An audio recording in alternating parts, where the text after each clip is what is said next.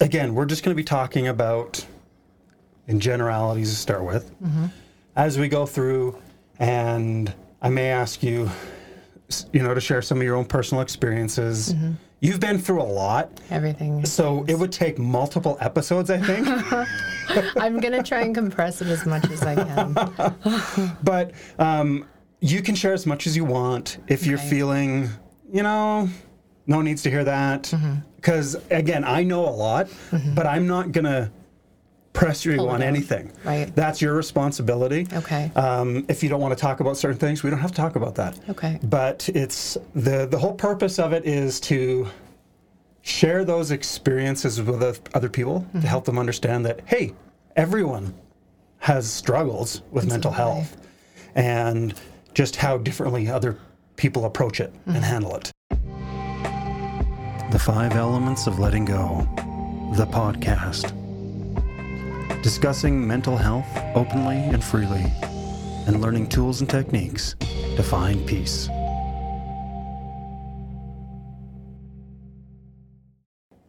All right, welcome everyone to the 5 Elements of Letting Go, the podcast. I'm here with my friend Star Madden.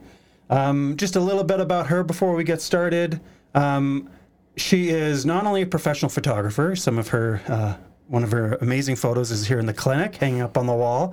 She's also training as a life coach, so that's coming up soon.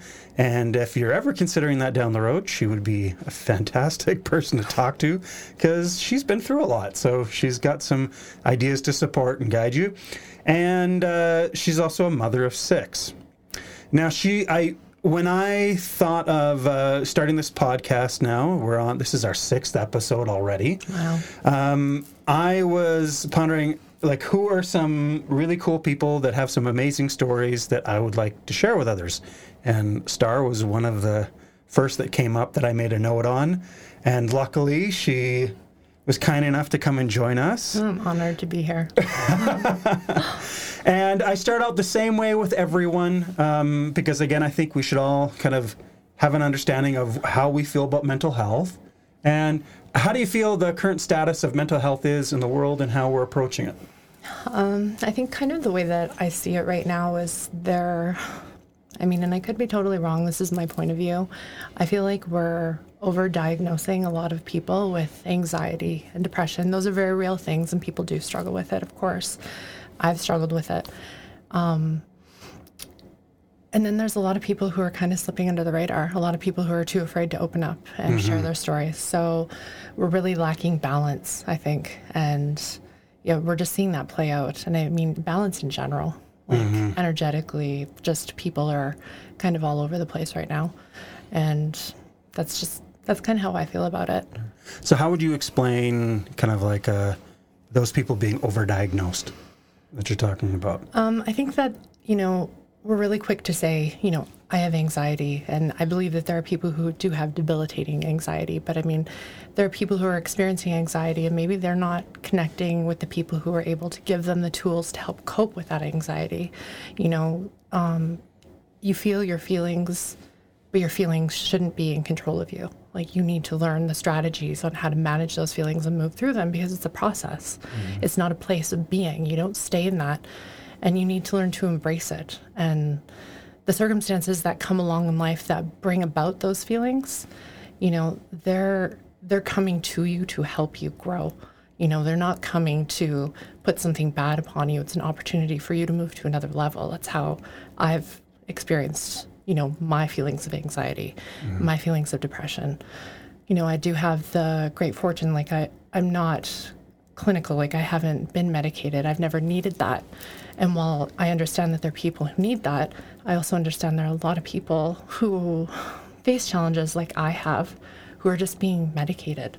That pill popping culture that we live in, it's not good for a lot of people. And a lot of people, they'll never learn those strategies because taking that pill is their strategy. That's their coping mechanism.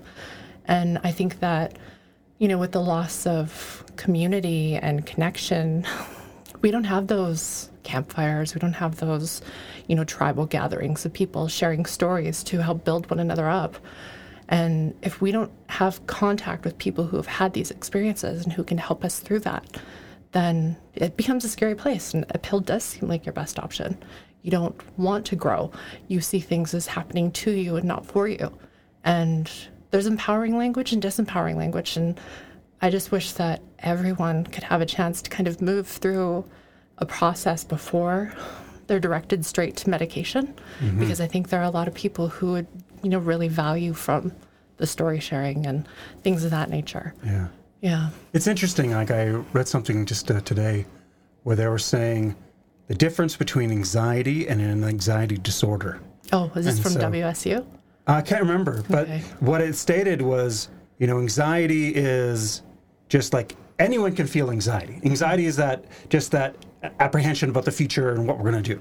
And anxiety disorder is when you obsess and can't figure out why you feel anxiety, and it seems to control you, and you don't understand the root and what it's doing to your body, and you can't let it go. It's like another stage. And I think a lot of people just anxiety are jumping at, oh, it's a disorder, I need this and that, and rather than, like you said, trying other steps first. One thing, there's a great book by Keith. Oh, I can't remember his name right now. He's actually a anthropologist, doctor of he studied qigong, but his wife is Native American, and so he's been kind of adopted into their tribe. And he wrote this fantastic book about medicine in Native American. And again, with them, it's the dances, it's the stories, it's that connection. And so when there's this imbalance, they look at that, whether it's anxiety or depression, as something that, as a tribe, they need to treat. It's a community obligation to help one another to elevate that person. Yeah. And how when they work together, whether it's through dance or song or, because when they think of medicine, it's, there's so many things. It's plants, it's animals, it's water, it's nature primarily. Yeah. And talk and community and connection and it's a much different approach. Yeah. And I think there's definitely a need, for blending the two, it's not a one size fits all. It's a very individual experience. And, you should be open to trying all these things, not just wandering down that very narrow corridor that keeps you taking medication and medicating your way through your life experiences. Try it all. But how many people are told that? And that's something I don't take for granted, is that I've always had that spoken to me, try this, do this, go here, so I'm fortunate. And I know that, and I would never preach that to anybody like it's just something that we all have, because not everybody has family support or, means of getting out into nature and doing these things that I've been able to do or been raised in doing. So, it's just, but I was reading that article about the study, and they were talking about anxiety, and they were talking about PTSD and ADHD, and that it's not necessarily a disorder. Like, I think it's the same study that you're talking about. And they were saying a lot of ADHD, they're noticing a correlation, or they've noticed a correlation between children in schools and the lack of physical energy that they're dispensing through phys ed, and how this numbers keep going up for ADHD, and the time that these kids are spending dispensing their energy is going down. So, I think there's a lot of things that we need to question, because it's just, we have kids who are being over-medicated. Well, really, I think it's a reaction of how sick our culture is. This pill-popping society. Yeah, and we're telling people that, oh, well, it's your problem, your imbalance, your issue, rather than looking at it as, no, the way we've created our culture and it set everything up, it's the one that's sick. It's making us imbalanced because we're living in a system that, puts money before people, that puts politics and power before people, that has removed, a lot of, of course, in many cultures, what we've done, we've gone through and destroyed, connection and heritage and culture in many cultures. And just said, well, no, you only get to do, the only acceptable one is the white man's culture. That they have no connection or understanding to, whether it's black, whether it's, what we did to the Japanese internment camps, the terrible things we did to the Native Americans, and so on and so on. And we just say, oh, no, it's your problem. We tell all kids, this is the one path, and you all have to act like this. And if you don't fit into it, well, that's your problem. Yeah. And it's horrible. And you see it. You see these kids who are depressed, and you see these kids who are lacking that community and that contact with family. As people are living further and further apart, you don't have that access to older relatives. Like it's that drive to get the most out of life. And, I don't fault anyone. I continually say that. It's like, people do what they think is best and what they're told is best. But it's really valuable to hit these points where you lose all that stuff. And when you lose all that stuff and how your parents experience, how you experience it. And I suffered through a lot of those experiences growing up. And then I knew how to apply, that focus and that joy. And I had amazing parents, and I wish that everybody could have, the upbringing that I did. It was so beneficial because I had that tight-knit community.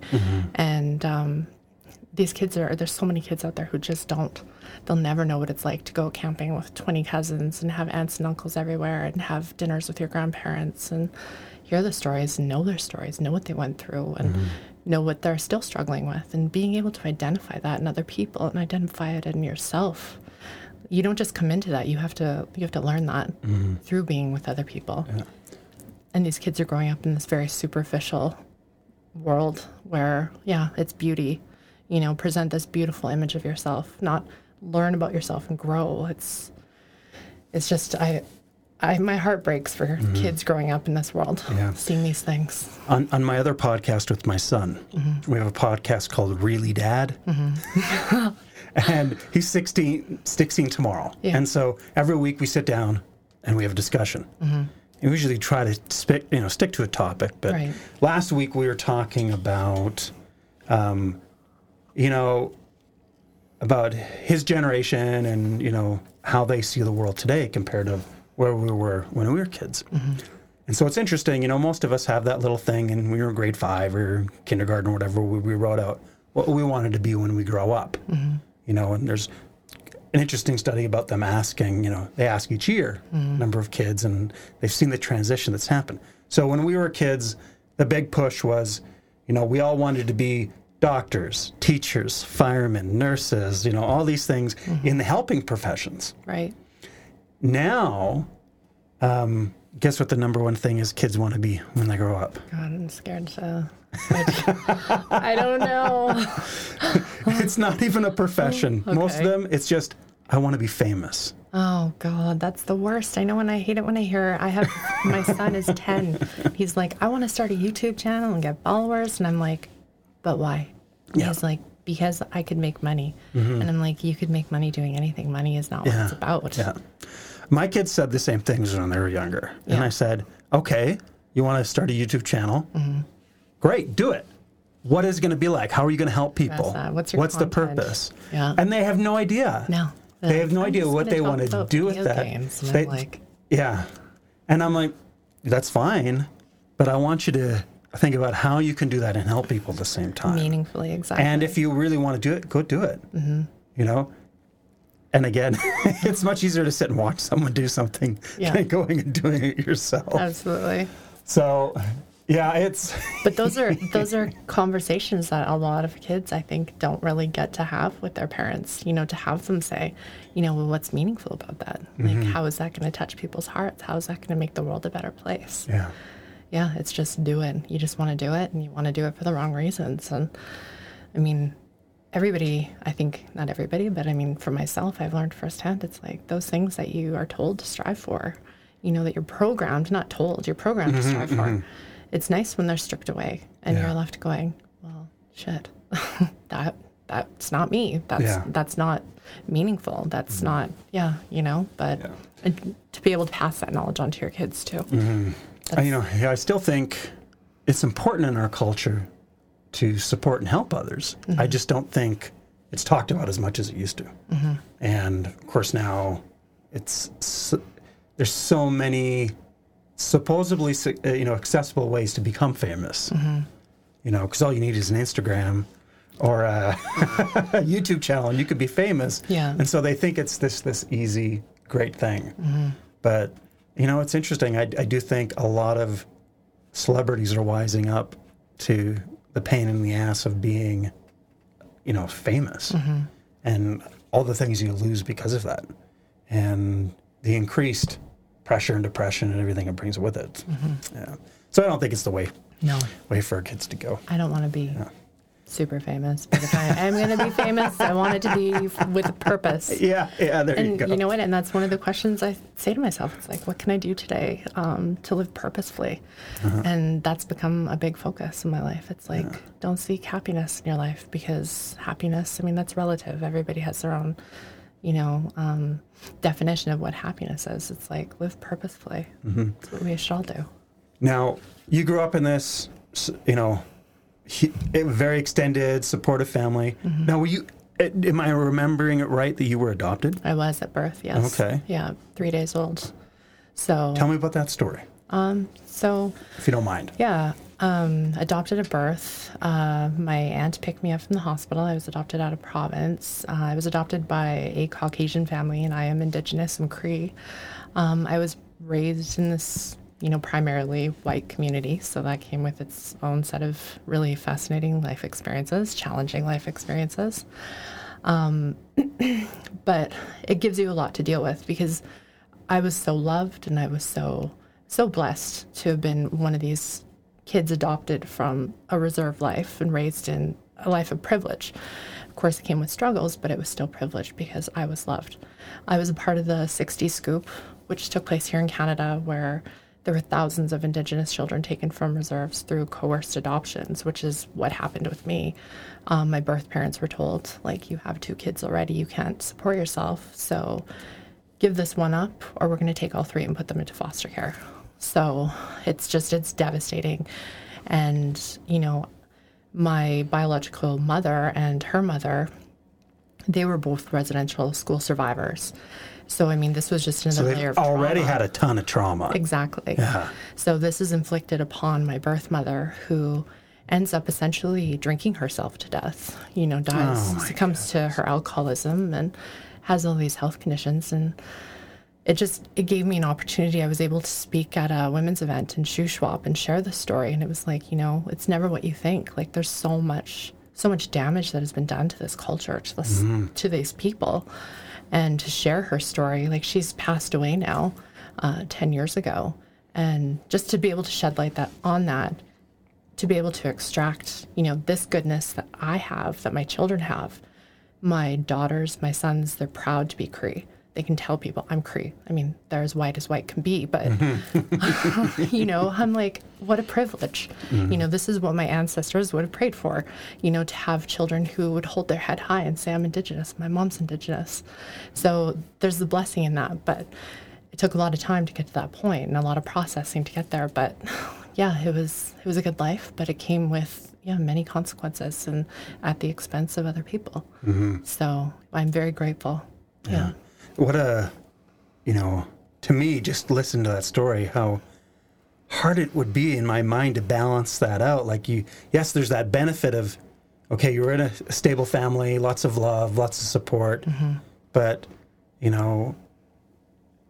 because there's always that struggle of, okay, who am I from? What's my real Hey, Mom, past? Hey, Dad, why do I look like the family dog and I don't look like you guys? Because that was when the first conversation came up, because I was like, I have dark hair and brown eyes. Yeah. You guys are all blonde hair and blue eyes. How did that mm-hmm. happen? Yeah. And I'm glad that I came into that awareness at that point. Thankfully I had a nice little dog who gave me that awareness. But because it was shortly after that I began to get bullied and almost bullied to death. Mm-hmm. I was pushed to the point of suicide. I couldn't take it. I just had enough. It was a lifetime of, why are you playing with her? She's a dirty Indian. And being called, a squaw and a chug and all these horrible things. And there was nobody else who knew my story. Mm-hmm. I was Indigenous, and I was in this white community, and there was one other Indigenous person. So there was no one for me to connect with, to understand or to talk, so that was tough. I had a friend growing up who, same thing, 60 Scoop, mm-hmm.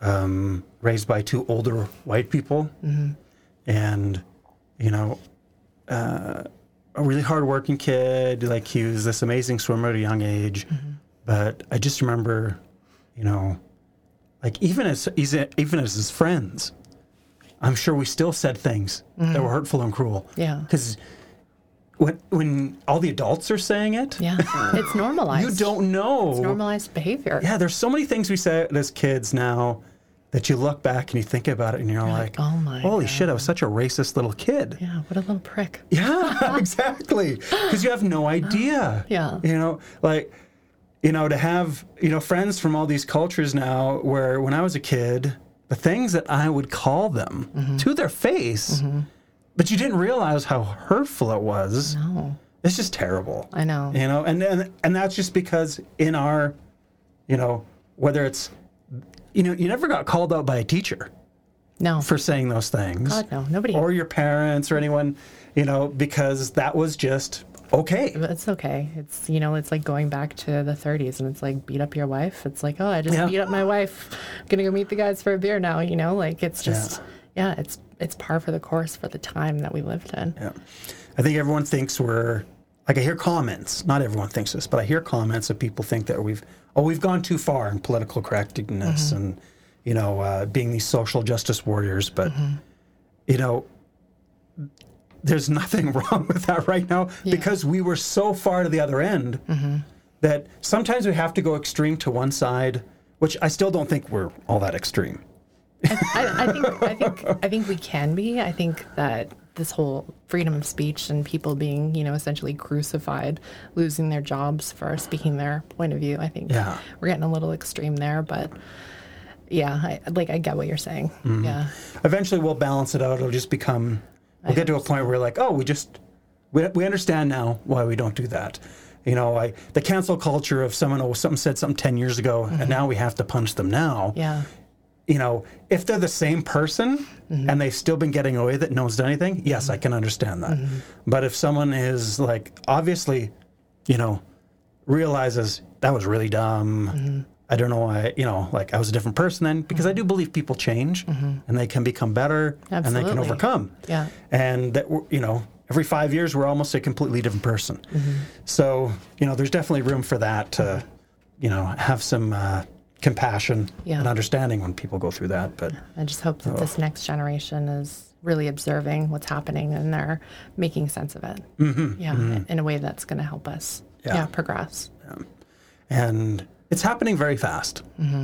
It's hard to where stay on we've top of gone in just a few generations. I do think prior, it was just one thing after another, generation after generation of just, abusing it. Like on CBC, I was listening to, was talking about like the Coaldale tribe, or Coaldale Reservation just south of the border in the U.S. Like 80% of their land was in Canada, and Canada just kind of pushed them across the border. Bye, guys. And said they're all extinct in Canada, and didn't give them any land at that time. And of course, in the U.S., they just got this tiny little parcel. And at one point, this tribe was down to 230 people. Yeah. Where they had, tens of thousands. Yeah.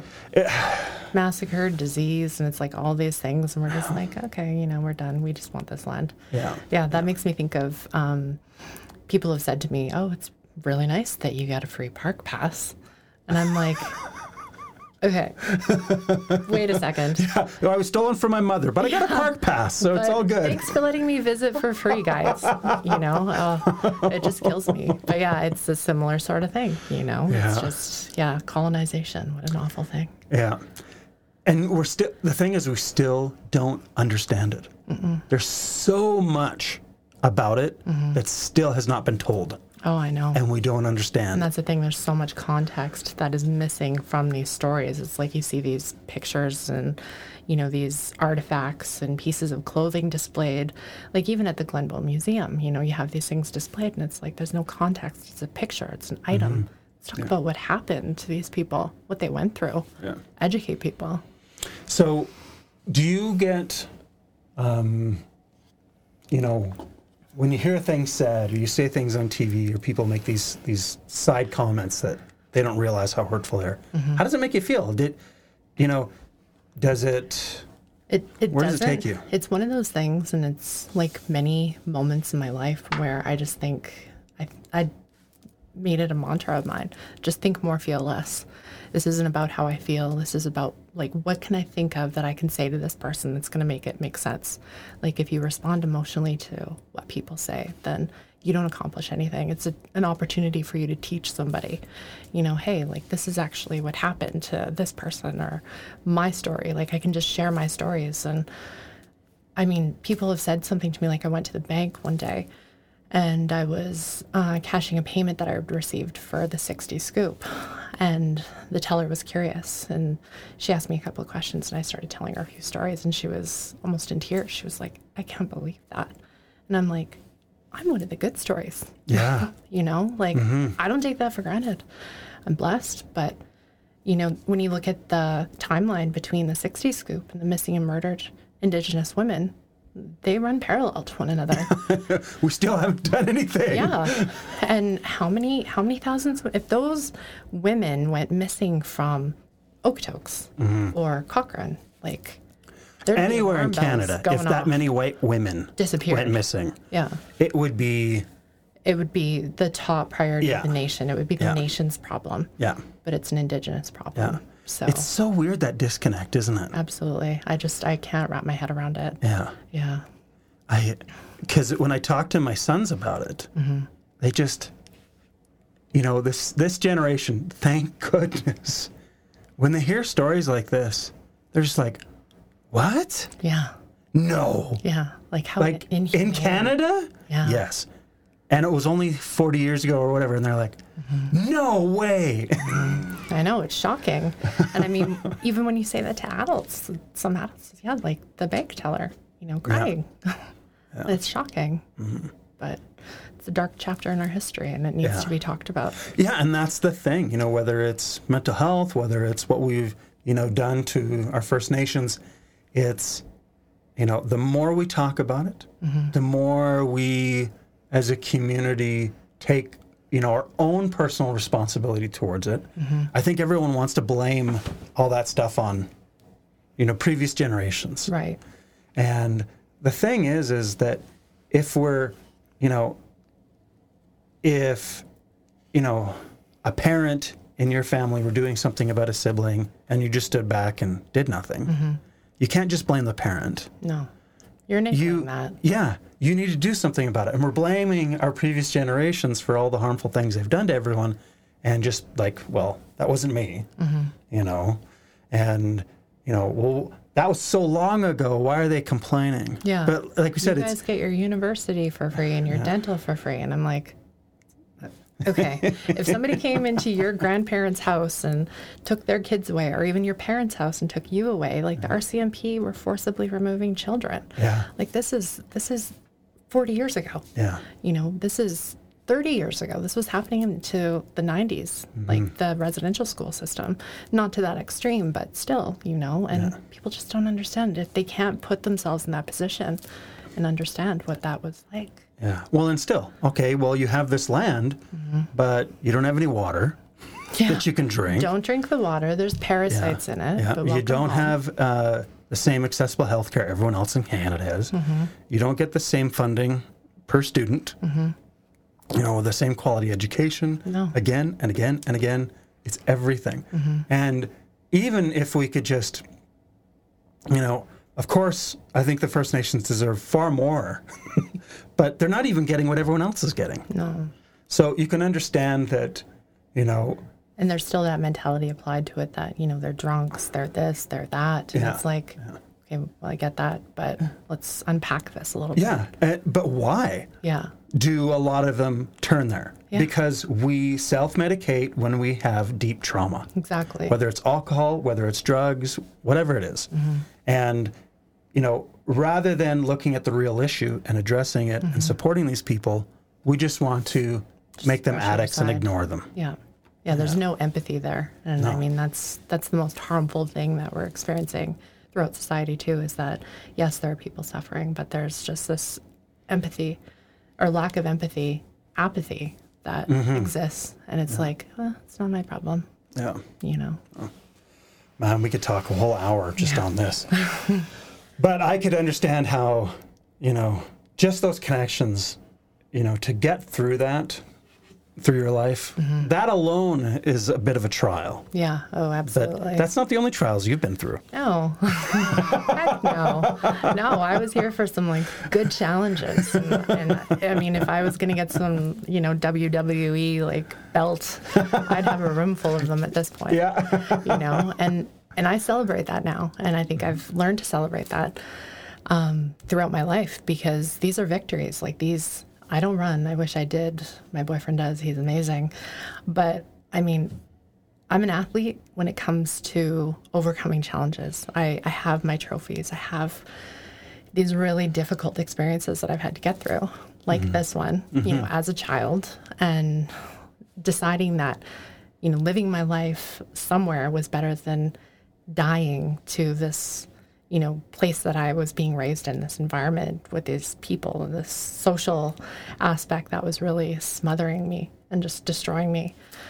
And it takes courage. It takes a lot of courage. And I think we need to talk to kids about being courageous. And being courageous is making a crazy decision. I remember when I told my mom, okay, I'm going to move to Calgary. And she was like, what? Why? And I'm like, well, because, Uncle Bill said that there was no life for me in BC, and I think he's right. And she was like, okay. And I'm like, I'm going there next week. Could you drive me? And she was like, okay. So going to the city at 18 with a box full of stuff in a suitcase, I mean, that was pretty crazy, but I did it. And I followed my heart. I knew I was capable of more. And you have to have that belief in yourself. And thankfully, my parents gave me that. And, but yeah, it takes courage. You have to know what it's like. And, I look at my oldest son and, I love him. He has a great heart, but he hasn't had those same struggles that I had. Kids need to go through these experiences. They need to know what it's like to, have to choose to pay rent over eating. Just these really difficult things. They're character shaping, and they do build you up, and they do give you strength. And when you are your own, you have to be the hero in your own story. You don't see it that way, but, you have to push through and fight through things. And that's that old school mentality, which you can't apply to everybody, but I applied it for myself and it worked for me. Yeah. And it's got me through these things. Yeah. It's interesting. I always say to my boys, and to any parent that I, counsel on parenting, I always say the same thing, that our kids need to fail often and early. Oh, yeah. And we're pressured by our, current society and culture that you're supposed to remove every stumbling block from your children. Oh my God, it's so damaging. And solve all their problems. And if they get a bad grade, you're supposed to call the teacher and harass them. I have a brother that teaches, he's a professor of chemistry at Mount Royal. And he says, the hardest part of the job is the parents. Oh, I can't And I'm imagine. like, I understand that in high school and junior high when teachers, But in are university? you telling me that parents are calling you and trying to get a grade up for their kids? He goes, all the time. Oh my God. And so these helicopter parents who float around and just, whenever there's a bad situation, pull them out and solve the problem. All it does is teach them that, oh, well, I'm super special. If anything hard happens, someone else is going to solve my problem and bail me out. And limit their potential. That's what you're doing. It's just, it's so damaging. Yeah. And so I do really think that when your kid is, again, my son and I talk about this a lot, about how you have to give yourself that opportunity to make silly choices, but understand, and we don't have to, I think my generation, my parenting was always, no, don't do this. You just don't do this. You're a child, so you don't do this. Never, this is why you don't do this. And if you do this, these are the consequences. It's like, all right, you feel you're ready to do that. This is what can happen. And if you're prepared to deal with those consequences, then great. Yeah. But I'm not going to fix it. If you get someone pregnant, I'm not raising your kid. Yeah, that's fair. But again, going through those things, preparing children, for that decision making and going through those things, is some of the best things we can do as parents. Absolutely. Anything else that you've kind of gone through that has kind of challenged your mental health or your experiences? Well, there was the death of my brother, my younger brother. He died suddenly, just a freak accident, fell 250 feet into a canyon and died. He was 11 months younger than me. And that came as a huge shock. And it was shortly after that that I met you, because what happened was my brother fell, and I was due to have my sixth child at the time. Oh. So my brother fell, my daughter was born. While my daughter was born, I was sitting in the hospital managing all the social media. Like, my brother was just a very loved person, and managing the social media updates for my parents and taking care of the GoFundMe page, because there was a chance he could live and he would be severely disabled. It's like every bone in his body was broken. Oh, and he ended up dying on Mother's Day. So he died 3 days after my daughter was born. Oh. So that was massive trauma to experience, life and death, just in a 1 week time frame. Mm-hmm. And then adding to that, less than 12 weeks later, I relocated. My ex-husband was transferred to Calgary, and he had a new job. So we moved to Okotoks, left our community, left everyone. So it was a point in my life where I was given so much. I had my children. I have 6 healthy children.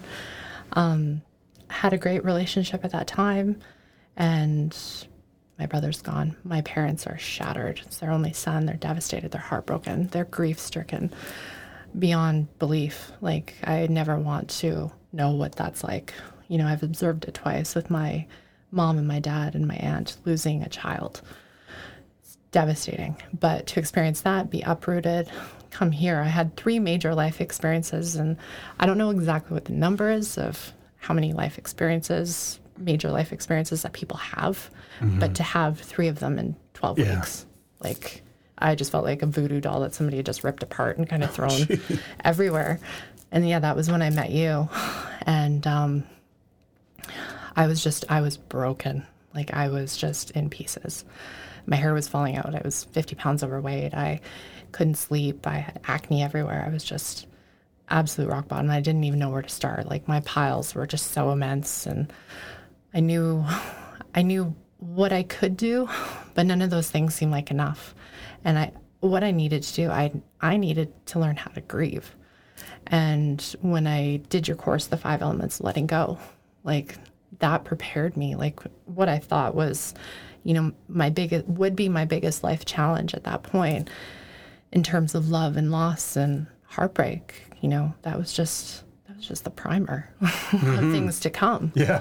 So I was, I look back on that, and, I'm so grateful that, learning what I did, I learned about Qigong, and, you'd recommended all these authors to the class, and I was given all these resources to kind of throw in my toolbox to keep with me as I moved along. But I was at a point where I just didn't know where to start, and nothing else that I had done in the past was good enough, because, this was 3 landmines that I'd stepped on, and I did not know where to start. But learning how to grieve is really important. And I think that's a big thing that a lot of people are struggling with, and they don't even realize it is grief. I don't think that people look at grief as being anything more than, losing a loved one. Like, it's so much more. You relocate, you grieve. Yeah. You have a child, you grieve. There's a lifestyle that's gone. Everybody grieves, but we don't label it as grief. We look at seniors who lose their license. I saw my uncle grieve the loss of his independence. Yeah. And grief is such a big thing. And I think that's where a lot of people really get tangled up in their emotions, because it is immense to grieve. You have to learn how. Yeah, like that. The cause of grief is always, it's either, if it's with someone, it's abandonment or loss. Any loss. Like you said, we lost the things that we have. We lost the things that we hoped we would receive. There's so much to it. We so lost many the levels things that we thought that we were. Yeah. Our identity is wrapped up in these things, and that's a very dangerous place to be. Exactly. Too many of us, let all these external things define who we are, rather than the real power that sits within. Yeah. Yeah. Yeah. And then when those things are challenged or we lose them, we lose ourselves. Yeah.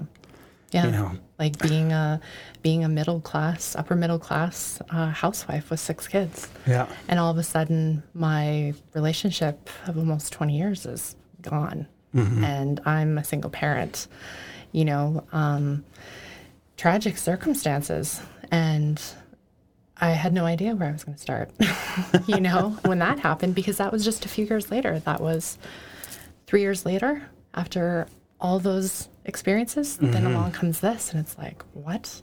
Yeah. You know, where do I start with this one?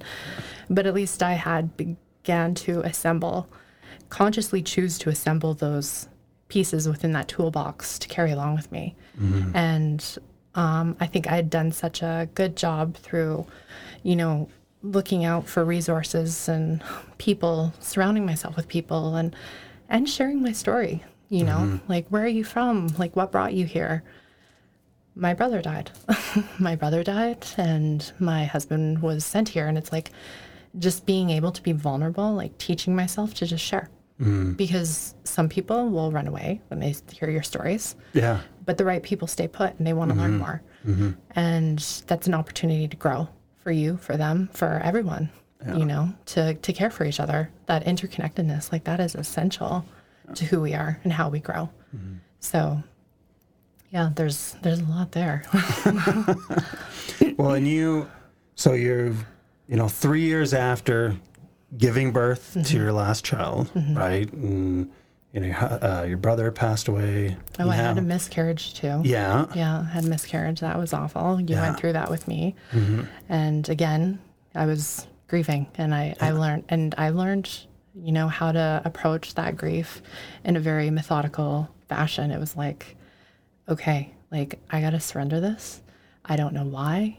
I don't need to know anything. I don't need to understand anything. I can believe in what I believe in. And that's what I said. I had a conversation with God. I was just like, you know, I don't know why, but I know where. And I know that soul has gone on to a better place. And that's going to give me enough peace. That gives me peace. I don't need happiness. I need peace. Yeah. And so that's how I got through that. And then, the end of the marriage came. So it was just like, okay, what's next? Did you want to go into any detail about that? The marriage? Yeah, or just how that progressed? Yeah, so, I mean, it was a journey. And at the end of it, it's like, you know, when I look back on it, really it boils down to the fact that, you know, I knew it wasn't 100% right, you know, but there were things that I wanted. Like, I did want that status. I did want, you know, to be that housewife. I did want to have a nice car and the nice handbags and all these things. And, like, I was trying to prove something, but what? Like, I mean, I don't even really know at this point, but having all those things taken away, you know, when my ex came out as being transgendered, you know, it was painful because we had kind of been down that road, and, you know, I knew, like I say, that something wasn't 100% right. But, you know, denial is a nice companion to have sometimes. But in that, you know, choosing to live with that, I don't know what I would call it, compromising on what I really deserved, compromising on what my true worth was and my value, you know, being or allowing myself to be led in the direction of a life that wasn't really authentic to who I was. You know, I had to pay the consequences for doing those things. And I knew that. It's like, okay, like, I'm responsible for this. Where do I start? I don't know, because it took me back. It was like, it felt like a betrayal. Yeah. And when I realized that betrayal, that wasn't him, that betrayal was mine. Like, accepting responsibility for the part that I played in that really opened the door to my healing, because I really knew it was like my pain had kind of pushed me through living this life that wasn't true to who I was, and it wasn't true to who he was, but it was leading me in the direction where I would come to know myself so much more deeply, so much more meaningfully. So I appreciated that suffering in the same way that I did all the others. So one thing, though, I do want to say about that is the way you approached it and dealt with it all was very inspiring. Thank you. Because I don't know how many other women who, dealing with this where something, your spouse of how many years? Almost 20. Yeah, 20 years. You think everything's perfect. You've got everything you want, and that everything you think you need to be this perfect mom and wife. Mm-hmm. And but then you start to notice that he's not happy. Mm-hmm. There's something there that and I was so impressed with how you approached it. Yeah, I remember talking to you. Yeah. And I was like, I think he's gay, and you were like, oh yeah. Well, I knew that there was something. Yeah. There was something more. Yeah. And it was obvious to everyone. Yeah. And it's something that when we come to that, you can't be the person to say, hey, you're this, you need to do this. Yeah. They have to get to that place on their own. Mm-hmm. But I was super impressed that, one, you're like, hey, I think there's something there, I'm trying to help him. I'm going to pull the pin on my own grenade. Yeah. But you were like, if this is the case, then I and him, we need to figure this out. Mm-hmm. So you gave him plenty of opportunity and an openness to discover that mm-hmm. and try to find out if that's who he was. Mm-hmm. And I remember, even when he would come in and work with me, he wasn't really even sure where it was yet, mm-hmm. And, you creating that space and trust and openness mm-hmm. led him to, find out who he was. Mm-hmm. It was, like you said, you pulled the pin on your own grenade. Yeah, I mean, that's a wild way to start a party, but, I did it. So, and because, really, what more are we here for in this life than to love one another? Mm-hmm. And that's the greatest act of love. And no matter, how many challenges or how many, hurtful words that were said, at the end of the day, I can go back to the beginning and know that I was motivated by love for mm-hmm. another person. Mm-hmm. And while, I recognize that in my experience, my love for him was conditional. I wanted a man, I wanted a husband, I wanted a father for my children, a male father. And I wanted these things, but it was conditional. That's not fair. That's not real love. Mm-hmm. That's not selfless. That's not anything. And the most selfless, loving thing to do is to say, you know what? This isn't you. Who mm-hmm. are you? Who do you want to be? Yeah. In loving people, the people that you choose to love in your life, you want to see them achieve their potential. And if that means it's going to hurt you, you got to do that. Yeah. Yeah.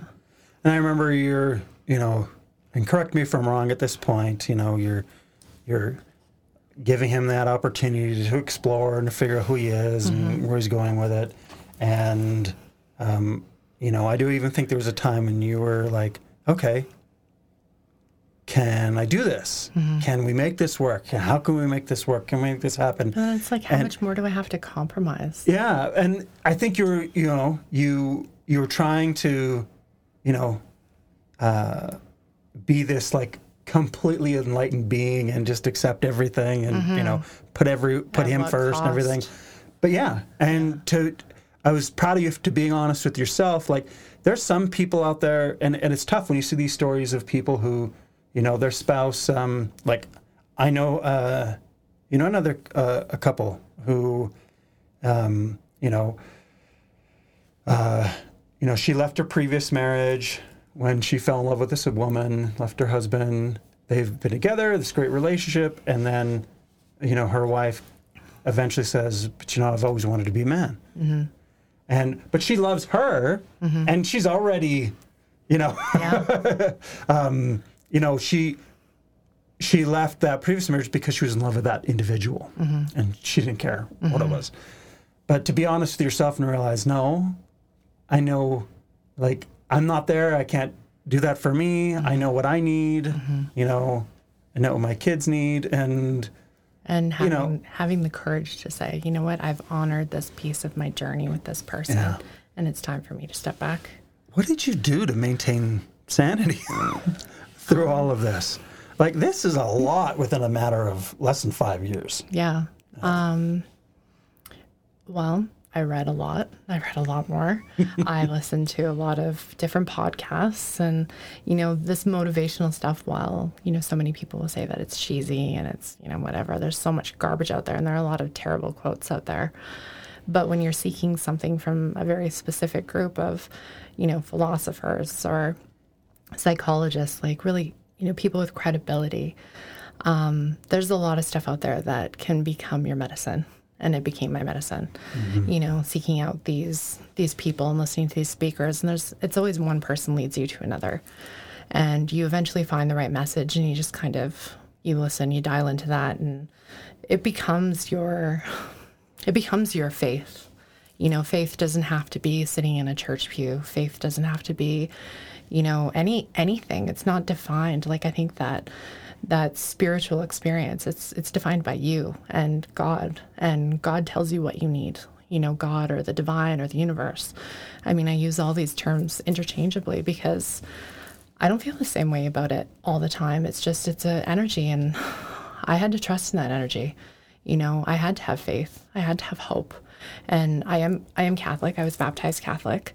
I don't go to church. I'm not practicing. I mean, I've made the journey to Rome. I've seen the Pope, but I learned a lot about my values through the church. But as an Indigenous woman, I always felt like nature was my altar.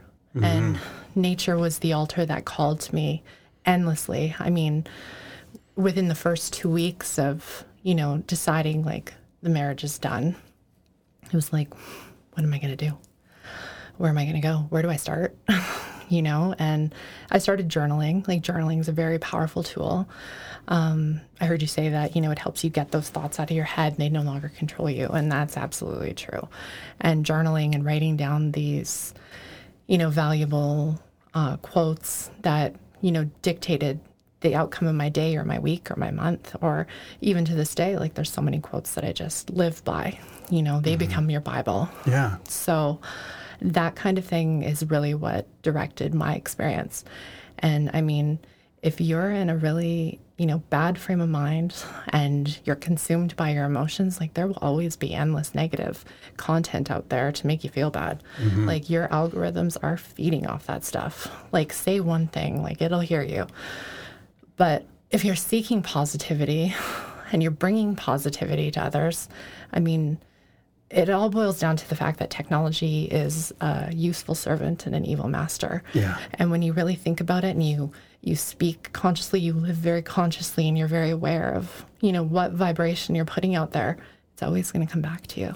Mm-hmm. So I tried to live in that flow and really be aware of the energy I was putting out, even the things that you think, the things that your heart feels, like that energy that you're emitting out. I mean, it's a magnet too. So just became very conscious and very mindful of how I was living my life and what thoughts I was having, even towards my ex. It was like, oh, like, I'm feeling really ugly about this situation right now, but I'm just going to wish for happiness for this person. Mm-hmm. At all costs. Like, I want them to be happy, even if it makes me uncomfortable. Yeah. Let them be happy, because that's going to bring happiness to my doorstep. Sounds like you've created quite the profound religion for yourself. I think so. And yeah, my nature altar is really there. And, I've had the most profound spiritual encounters because, I mean, watch what you say and watch what you ask for. I mean, I've learned that in many different aspects of my life. But, I started hiking by myself. It was like, all right, let's get rid of these fears, because I no longer wanted to be afraid.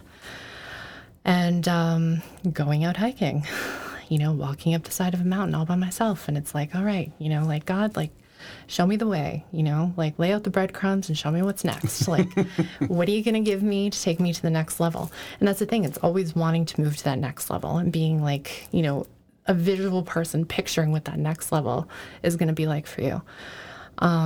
Like, rock bottom is the best place to start visualizing this amazing new life that you're going to have. And that's what I did. But it was like, I can't do it on my own. Like, what divine force is going to help me get there? God. Mm-hmm. So, yeah, God, show me what the next steps are. Hike up the mountain, sitting at the top of the mountain, having this beautiful lunch all by myself. And then I'm coming down the mountain and I encounter a cougar. And I'm all by myself. And that's terrifying. Oh, gee. And I had my big drum. I had made a drum for myself out of rawhide. And I had a drum on my back because I just wanted to play it and just get some stuff out at the top of the mountain. And I'm beating that drum, running down the hill. Like, my toenails, I think I lost a few of them when I got to the bottom. It was terrifying. Yeah.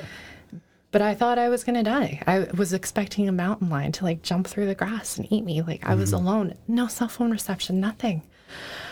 And I got to my car and I was just like, oh my God. And I locked the door, like, as if the cougar is going to walk up and, like, open my door handle. But I stopped and I was like, I laughed. And I was like, I'm alive. I am so happy to be alive. I have no reason to be happy to be alive except I'm alive. Yeah.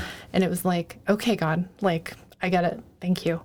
That was quite the lesson. Yeah. So, yeah, watch what you ask for, because I think God has a really great sense of humor, because there are just things that he'll bring to you.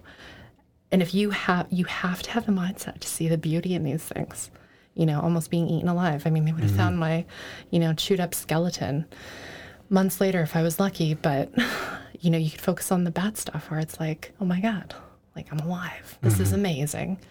You know, and seeing the beauty in things and connecting the dots and realizing, hey, I asked for this. This is not what I expected, but this is what I got, because look at the outcome. And being able to appreciate those things. Like, you really have to train yourself to have the eyes to see. And you have to be very consciously aware of the narrative that is in your head that is telling the story of your life. Like, you could tell your story in any different way. Oh my God, I almost died. Nobody would have known. No, like, I lived and I was happy. Yeah. So, yeah, it's just one of many things. But yeah, listening to your heart, and yeah, becoming attuned to that power, how powerful you are. We are all that powerful. You know, like, when your intention is to accomplish this thing, it's like, look out. And when you trust in, you know, the ancestral wisdom that is around you, like, when you become aware of that, I mean, you're unstoppable. Yeah. And that's the beauty of going through these experiences where you suffer so profoundly. There is always gold that comes out. Like, it's up to you. Like, I mean, you have to be the alchemist. You have to take that pain and you have to make it into gold. It's all in how you see it and the stories that you tell yourself throughout that experience. Yeah. One of my favorite quotes, I have it right on my hand here.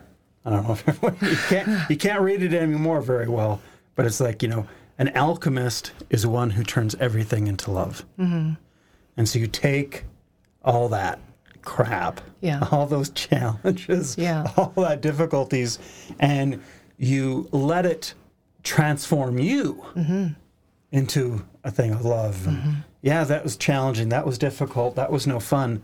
But how can I learn from that? How can that transform me so that I can take that, you know, transform that negative into love and healing for others and for myself? Exactly. Yeah. That's pretty neat.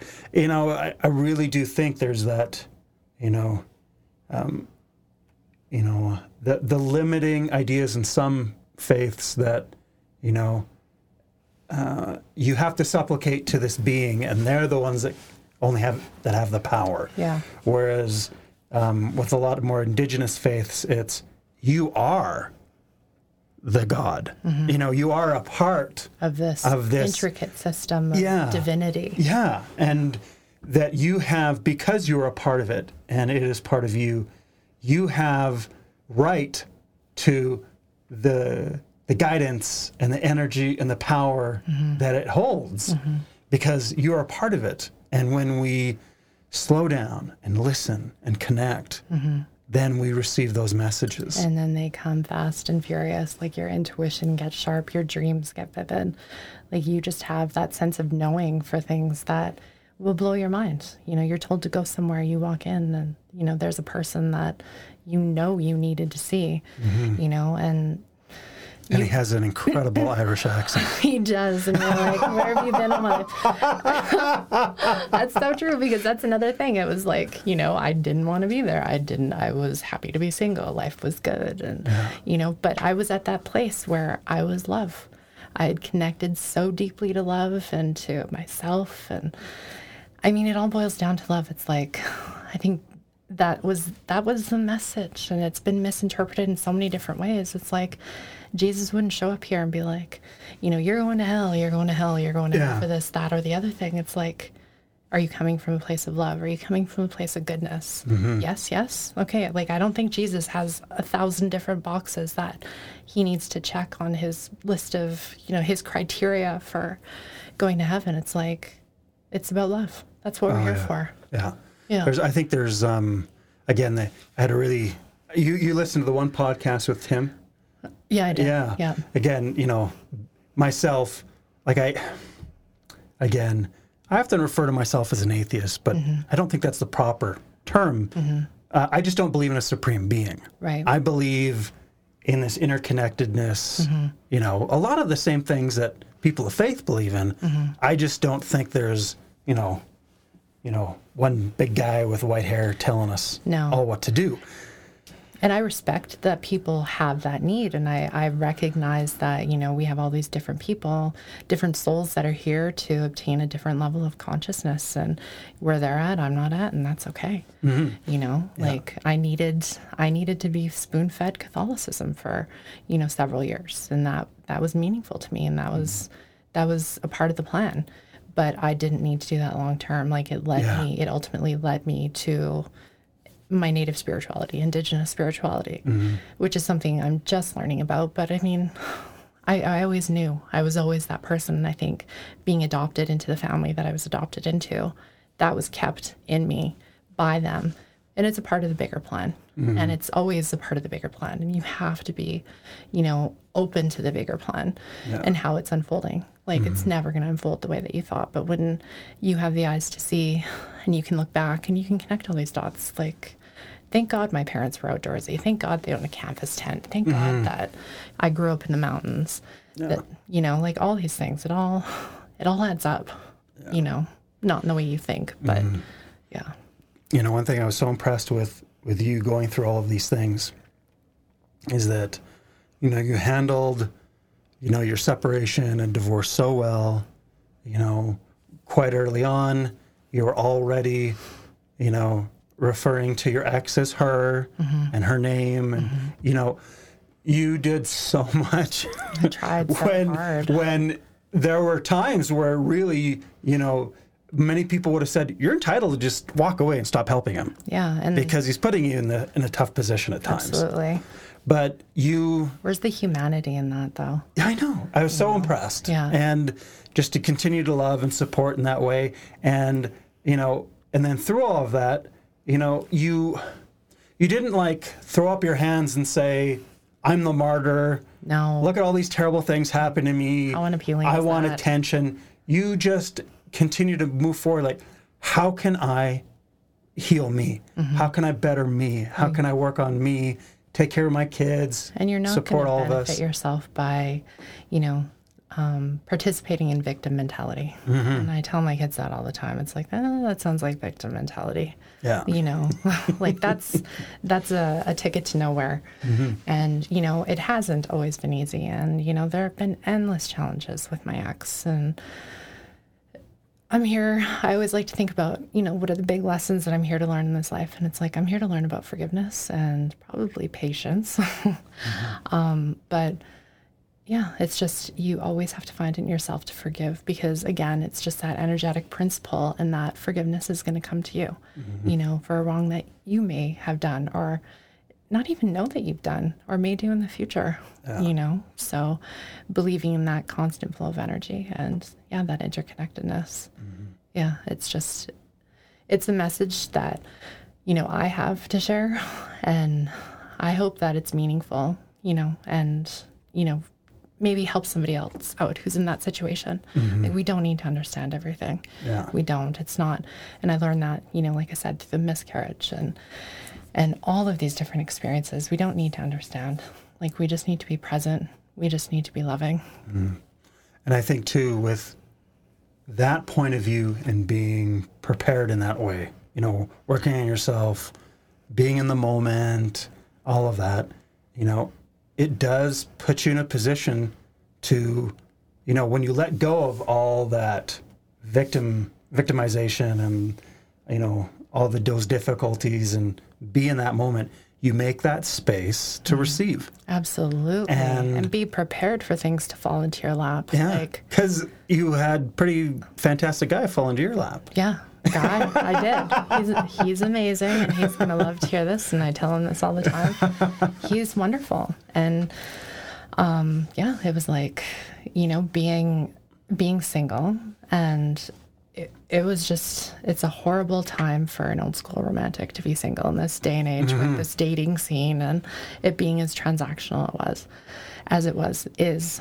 And I checked out from it because I couldn't handle it. It was too much. It's just so draining. And it was like, okay, you know what? Like, I'm better than this and I'm going to meet somebody organically. And I decided exactly what I wanted, but, and just put it out there.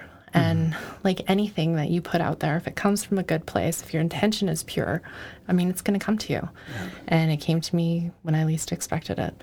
And that's the way that life works. And you have to have that openness. And there were some really tough times financially, like after the separation happened. And it's like, how am I going to feed my kids? Like, how am I going to make the mortgage payment? I remember the one day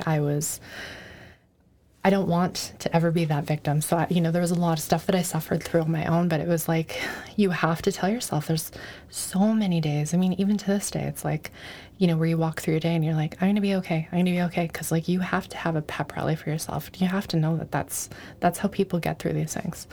It's going to be okay. It's going to be okay. And this one particular day, I was like, it's going to be okay. It's going to be okay. My mortgage payment is due today. I didn't get that $1,000 I was expecting. It's going to be okay. It's going to work out. It's going to be okay. And I went to the mailbox and I opened my mailbox and I opened up a letter that I wasn't expecting from a family friend. And there was $1,000 draft in it. And I burst into tears and I was like, God, thank you. Like, thank you. Thank you. Like, thank you for making me who I am. Thank you for making these people who they are in my life. Thank you for just hearing me, like he's there, that energy is there, that interconnectedness, all that stuff, it's also real. And your mind is a magnet and do good and good will come to you. It always does. Like, and I know that there are people who, will be faced with a challenge and they're like, but I'm a good person. Why is this shitty thing happening to me? And I'm like, it's for your benefit. You just can't see it that way. Yeah. And you have to plug through it and know that the good will come. It always comes. Like, it's never stopped. It becomes more and more. The more you do, listen to those internal prompts, make a donation, buy a homeless guy lunch, whatever it is that your heart tells you to do, you do that. Like, you are handsomely rewarded in this life. Yeah. I think too often we're so caught up in our own struggles that we're not... our heart's not open and our eyes aren't open to the struggles of others around us. And, it's like planned giving and planned service and all this stuff. It's not the same. And we miss a lot of those opportunities because our heart's not open and we're not listening and looking with our eyes.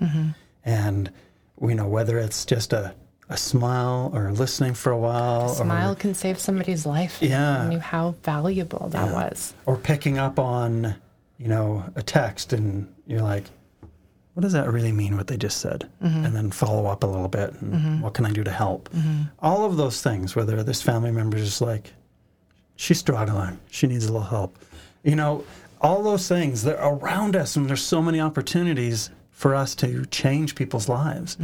But we don't think it means anything, or we're so caught up in our own, we don't see that need. Yeah. And well, that's, you have to think, you have to have the mind that thinks like, what can I do today? Like, what can I do to serve humanity? And not to make yourself sound like a superhero, but you have to be so vague, so broad in that statement because you have no idea what you're going to be called to do. Like I have a friend whose husband woke up one day, 5 o'clock in the morning, and he's like, I need to go for a run. Never runs at 5 o'clock in the morning, never goes to this place. But like, these people are very spiritual. They're very awake. They're very open and they're very loving. And he got up and he went for his run at 5 o'clock in the morning, and he found somebody overdosing on a bench on a path that he never runs on. And he was able to save her by just showing up there. Yeah. You know, that kind of openness, like being open and having that desire to serve others, like you never know where it's going to take you and what it's going to bring to you. Yeah. And it's like, what can I do to serve humanity? Because humanity will always serve you. Yeah. You know, like not what's in it for me, like what's in it for us. Like if you truly believe in that interconnected, experience. Yeah. So it reminds me of, again, you know, the last few things we talk about in the course at the end, where we talk about what I jokingly call the steps to enlightenment, where we need to give up competition and judgment, and we need to embrace service and gratitude. And when we do that, that's like heaven on earth now. yeah. That's enlightenment now. You're so present. You're so just rained down on with joy when you sit in that gratitude space. Yeah. And I try to celebrate that, 3 times a day. Call that divine, call it whatever, what 3 things am I most grateful for? And it's like, it could be simple things. It could be your health. It could be your warm blanket. It could be anything, whatever comes to mind. Just be grateful. Yeah. Yeah. And you'll have more to be grateful for. Yeah. Like, I just truly believe, like, it's not our minds are like magnets, our souls, our spirits, like, they are magnets. Yeah. Put out, get back. Yeah. It's a constant flow. It's interesting, as we've gone through this conversation, you can see that, you've probably gone through more than most people, multiple lifetimes of struggle and trauma. Yeah. But what I've been impressed is throughout your story, you kind of explained all these steps and things that you've learned along the way that you've applied to create, a system, tools, all this to help you thrive, not just cope, not just, survive, but to thrive in your life, to use that, that difficulty and trauma to strengthen your faith and to, give you the tools to really live in the moment and take advantage. Because, you've had all these difficult things, but you're in this, you kind of where you want to be right now, aren't you? Yeah. Oh, absolutely. I'm living a passionate, joyful life. And you can't live that passionately where, your food tastes better, your kisses are sweeter, like your hugs are warmer, like everything, the sun is brighter. Like you're at such a different place. But it's embracing the fact, the idea, life doesn't happen to you, it happens for you. And celebrating it all. Yeah. There's no good, there is no bad. It's just experience that's necessary to take you to that highest level of consciousness and that highest space of love in your life. Yeah. I love that because it really fits in with, that concept where we talk about, we need to find our Tao, our way, our path. And it's going to be there's no perfect formula for everyone. Some people think, this is the perfect religion, this is the perfect path, or this is the perfect program. But it's nothing like that. It's adopting and finding the things that work for you, and then, practicing those things, tweaking them, working on it, to find those things that help you get in the moment and find peace on your own. And it's going to be a little different from everyone. Absolutely. Yeah. But you've worked really hard to kind of craft this beautiful, philosophy and kind of faith that's really worked for you. And then, but you have to be responsible enough to take what you've learned and what you've experienced. And it's your obligation, it's your duty to share it with as many people as possible, to inspire them to find their own path, to be able to, craft what their life is going to be like, what their vision is.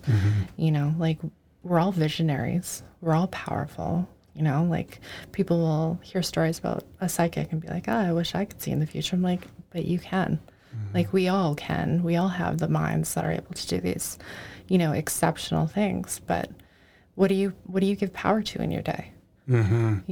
So just reminding people how powerful they are. Yeah. And I think that goes to, the difficulty we're having in our culture right now is, we're putting way too much thought and talk and focus on the things we don't like rather than on the things we do like. Yeah, and guess what? If you focus on the things you don't like, you're going to attract more of the things you don't like. So, because particularly when we're like, oh, I don't like what they're doing or what they're saying or what they believe in.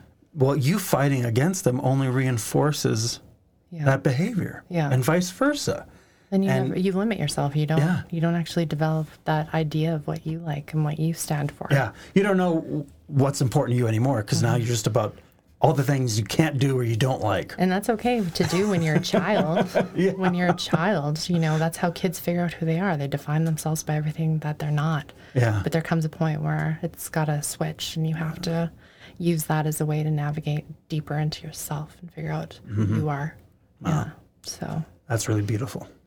Thanks. Finding that, finding out what really brings you joy. Absolutely. And peace. Yeah.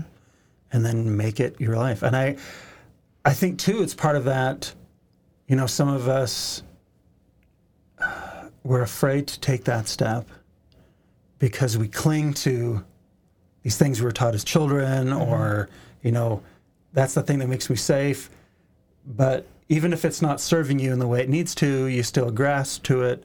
But just giving people that confidence and courage to take that step in that direction of what works for you and what really can bring you figure peace. out who you are. Yeah. I mean, so many people, I'm reading The Untethered Soul right now. And the question, who are you? Tell me who you are. Yeah. And the woman's describing who she is and what life experiences she's had. And they're like, okay, well, that's nice that you did that when you were 10 and that, you've had these experiences, but I asked you who you are. And I'm like, oh my gosh, how would I answer that? But that's what we're here for, is to ask or answer those questions to ourselves. Yeah. Figure those things out. I heard something recently from Mel Robbins. I love her. And she was saying how too many people talk about passion, finding your passion. But that's so hard to define, so hard to figure out. So she doesn't use the word passion. She talks about where do you have, what gives you energy? What gives you that desire to just, where you stop, you don't think about eating, you don't think about, anything else, you just, that one thing that could get you up at 5 a.m. any day, that thing that gives you that ability to just, spend hours on it without thinking about anything else. What are those things that give us energy? Those are the things that are what we would define as a passion, where we kind of limit our thoughts when we don't understand what true passion is. And, what brings you that energy and peace, and whatever it might be, the smallest way, and use that to guide you. Your sufferings are directing you towards that, because you have to find a way to balance out the, the highs and lows of your experiences. And when my heart was broken and I cried out to the world, why me?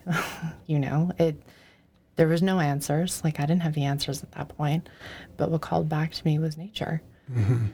And so I hopped on a plane and I went to Las Vegas and I drove to the Grand Canyon and watched the sunrise and took the most amazing photos of my life with my camera that I had just bought for myself. Yeah. And that was part of my therapy, was discovering that talent.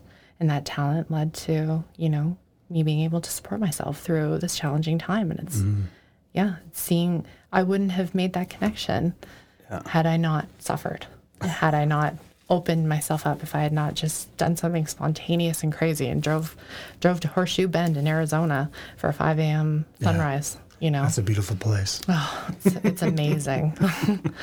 But that connected me to my gift.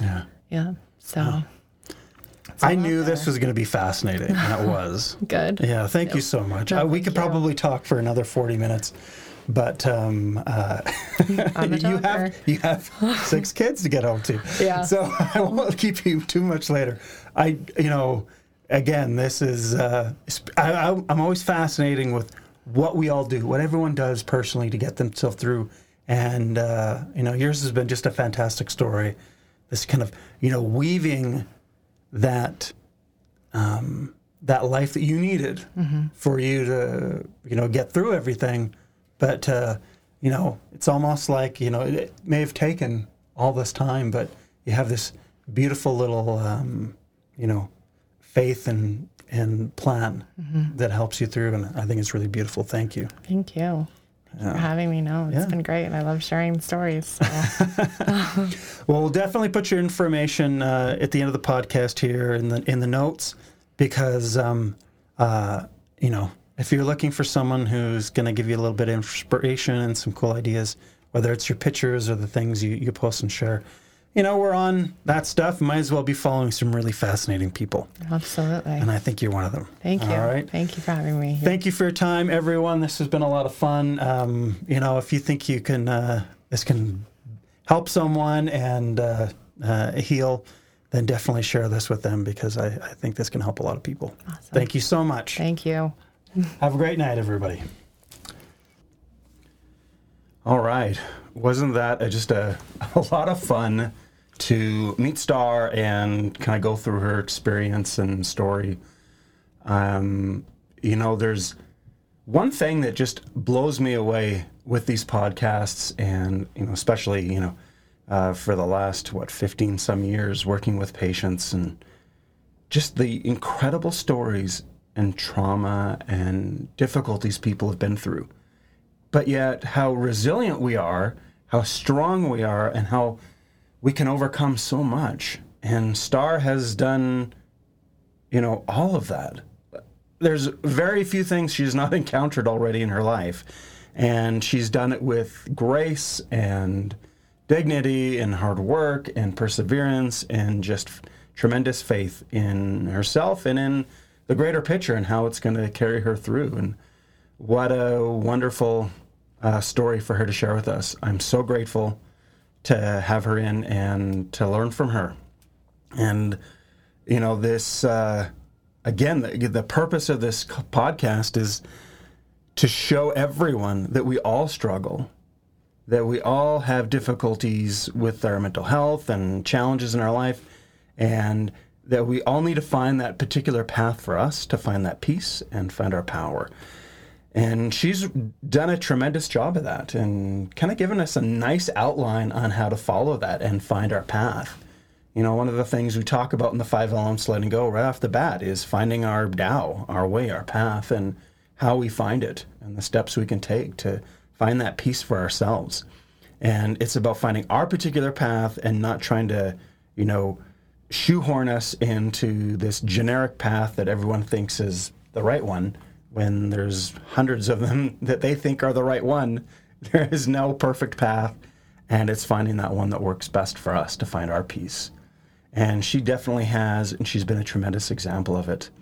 I'm just, again, blown away by these fantastic people, and just particularly, the women we've had on this podcast are truly inspirational. Thank you, Star, for sharing with us all that you've been through, and it's such an incredible story. And, I hope we can all take from this experience and this story to find our own path, and to, as she has been able to create, a faith and an understanding for her that brings her great peace and power. I think we can all do that, and hopefully we can follow her example. Thank you so much for joining us again this week. We've got some great guests coming up here. Tanya Ryan, Madison Krebs, 2 other great friends of mine. We're really hitting local, real people, and I'm having a lot of fun with it. It just shows the tremendous resilience in our community and the fantastic people around us. And, one thing I do hope this, kind of adds to the patience and understanding and support our community has for mental health. Thank you for joining us again. If you want to learn more about Star, her photography, Instagram will be included in the notes, as well as her personal Instagram. And If you want to learn more about the 5 elements of letting go, all that information will be down there. There's a few parts of the course that are free. When you sign up, you can check out the free stuff and even the 5-element personality quiz test. And again, if you want to be guided through the course or anything else, whether some acupuncture or coaching, again, you go to jaredmccollum.com. Thanks for joining us, everyone. I really enjoy this, and it's been just this, a lovely way for me to turn a hobby and a love into something that can benefit our community. And, whether you're in Okotoks, Canada, or you're in the United States or Europe or anywhere else across the planet, these experiences and lessons about mental health can help us all. Thank you again. Have a lovely day. And again, show compassion with yourself and show compassion with your community. Thanks, everyone.